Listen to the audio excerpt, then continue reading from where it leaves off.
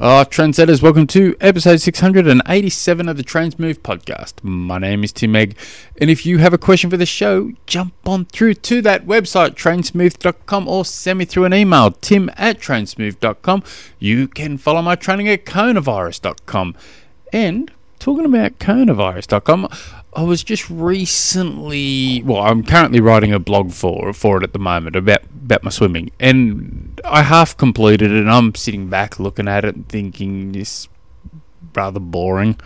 And so I thought I need to add a little bit of something into it, a little bit of spice, a little bit of, something that's not a yawn fest. And so I thought I'll go do a little bit of data diving and see if I can find something cool to stick in this bloody thing. And so I downloaded or uploaded the last few years of every swim session I did for the last few years, and I segregated, I'm mucking around, seeing if something stands out at me, and I moved all my bad swim sessions I did into a column, and I'm looking at them, and then I'm cross-referencing a few things, because I've got no life, and so it's actually quite,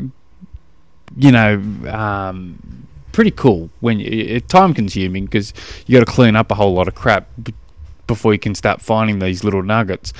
But I noticed that, so I moved all my bad swim sessions, the ones I just felt crap, perceived effort, felt horrible, blah blah blah blah. And when I started looking a little bit closer into these crap swim sessions, the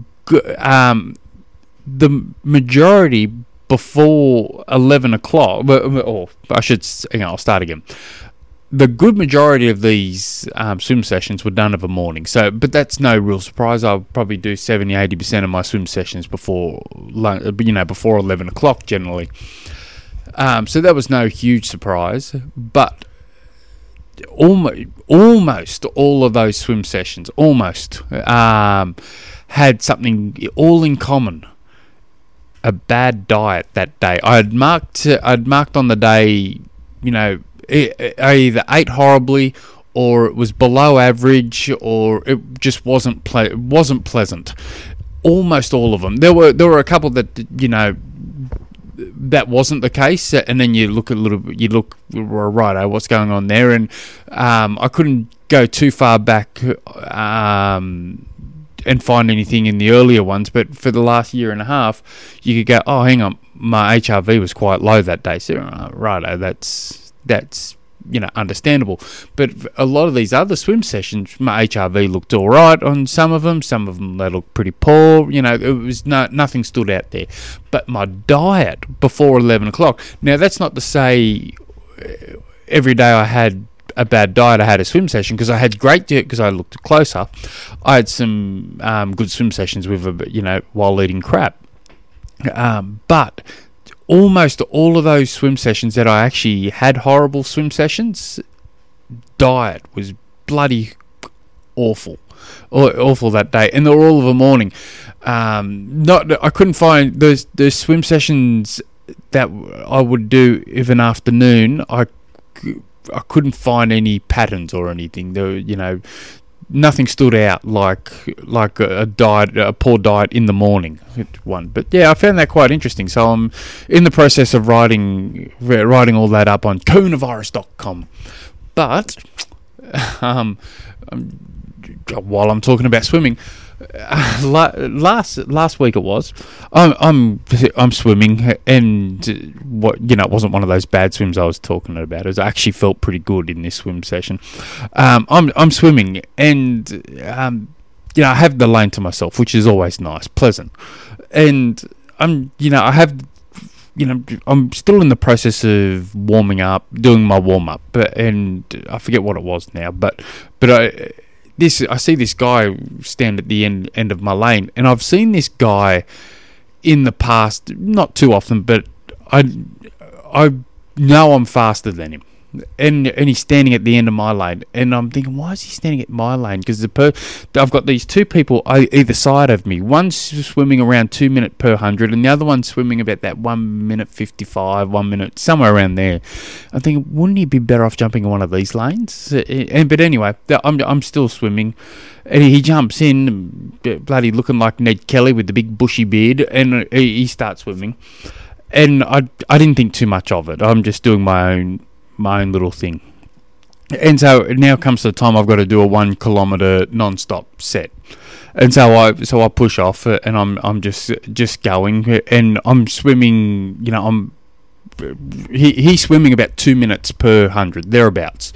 And so I'm at that. During this swim set, I'm holding 136 pace. So I start overtaking him. It's only a 25 metre lap lane. So I overtake him after 200 metres or whatever it was, and we hit the wall about the same time as each other, and we maybe I've touched the wall 1 second in front of him, just so it's not much, and then we've pushed off the wall, and he's turned around and pushed off at the same time as me, barging straight into me, and I didn't think too much of it. I thought, he probably didn't see me as he's turning around. I've come around him, but whatever. I didn't think too much of it, so I'm continuing along with my little swim, and I overtake him again in a couple of 100 metres time, and I've just touched, and I've actually overtaken him on this time. And I'm trying to overtake him. What was it? A couple of metres before the end of the lane, and he starts putting the pace on for some reason, which I thought, why is he doing this?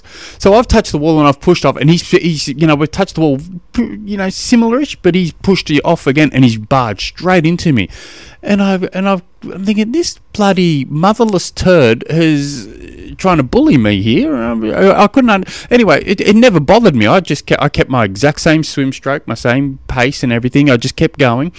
I'm thinking, why try and intimidate me? I'm not sure, but he's, at this time, I'm thinking, this arrogant turd's doing this deliberately.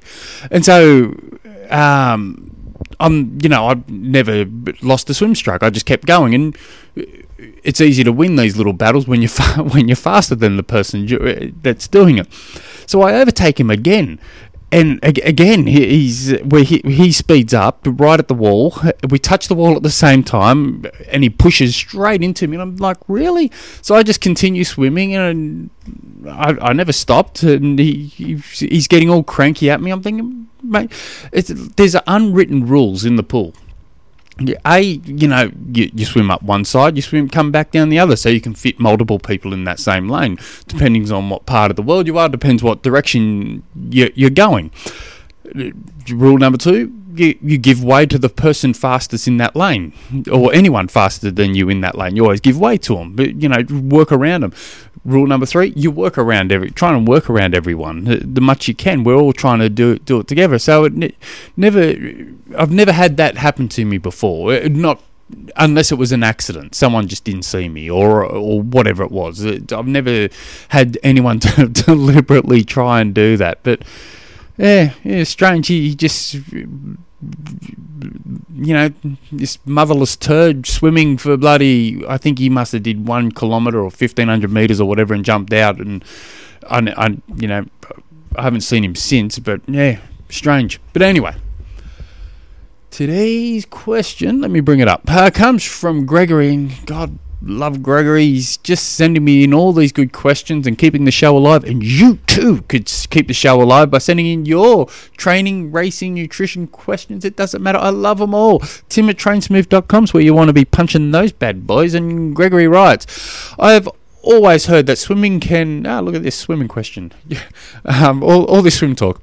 I have heard You'd think I would have read this first. I've heard that swimming can help your aerobic fitness on the bike and the run, but running and biking can't help your aerobic fitness on the swim. Have you heard this, and do you believe this is true? I've heard it. I don't necessarily believe it's true. The problem with swimming we struggle to see the crossover from bike to swim, run to swim, or so, is swimming's very technical. And not only is it technical, you also have that feel for the water as well. And so I did have someone, a guy that mentors me a fair bit lately, whether he wants to admit it or not. He was saying he describes swimming as, if you break it into 33% of it is technique, 33% of it's fitness, 33% of it's a feel for the water. And he's the first person to say that to me. And when I think about it, there's a lot of truth to that. Obviously, technique's very, very important. That's where most of us will make our greatest gains in technique. But that crap where you hear people say it's 100% technique, well, that's just 100% crap. If it was 100% technique, you wouldn't be pumping out 5k swim sessions, 10k, 6k swim sessions. You'd be just doing technique work. There is that feel for the water, and you get these elite coaches saying that your typical age grouper has no feel for the water, even though they hear us saying there's a feel for the water. And I call bull crap on that as well.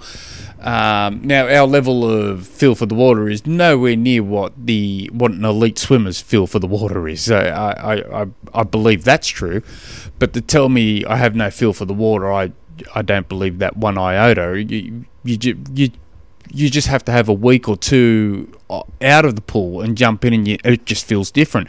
You come in, after being locked out from COVID for those months, you jump back in the water, that first swim feels horrible. Your techniques, the whole feel for it's, crap. So to say that people say there is no feel for the water at our level, you need to be doing 40Ks a week just to have that feel for the water. I don't believe that. I believe there's levels to that, but I don't believe that. And to say it's all technique work and we need to be focusing purely on technique, I do believe we need to have a heavy element of our focus needs to be pointed towards technique. And then Siri Lindsay has often said, once you get your technique right, focus on power and speed. As long as you can get it good enough, it's. But I'm not. I don't know if I'm answering your question with all this gibbering. But I do think you need that feel for the water. So that's time in the water. That's another huge reason I don't believe swim cords are worth $1. But if you get these lifelong athletes, but people that have been cycling and been playing soccer their whole life or whatever, they've built up a really good physical aerobic engine. They've developed this beautiful engine over years of hard work. You chuck them in the water, and you give them one or two. I'm dumbing that down. You point them in the right direction when it comes to freestyle technique. All of a sudden, they're taken off like a bat out of hell, even though their technique's still wildly flawed.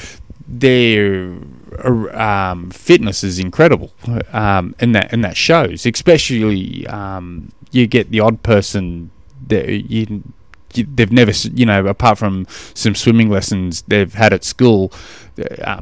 10 years later, apart from they've spent their whole life playing sports, they jump in the water and they're able to pump out 130 per 100.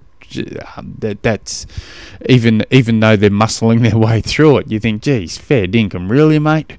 But anyway, I am gibbering. If you guys have any other questions, jump on through to that website, trainsmooth.com. Until next episode, hooray.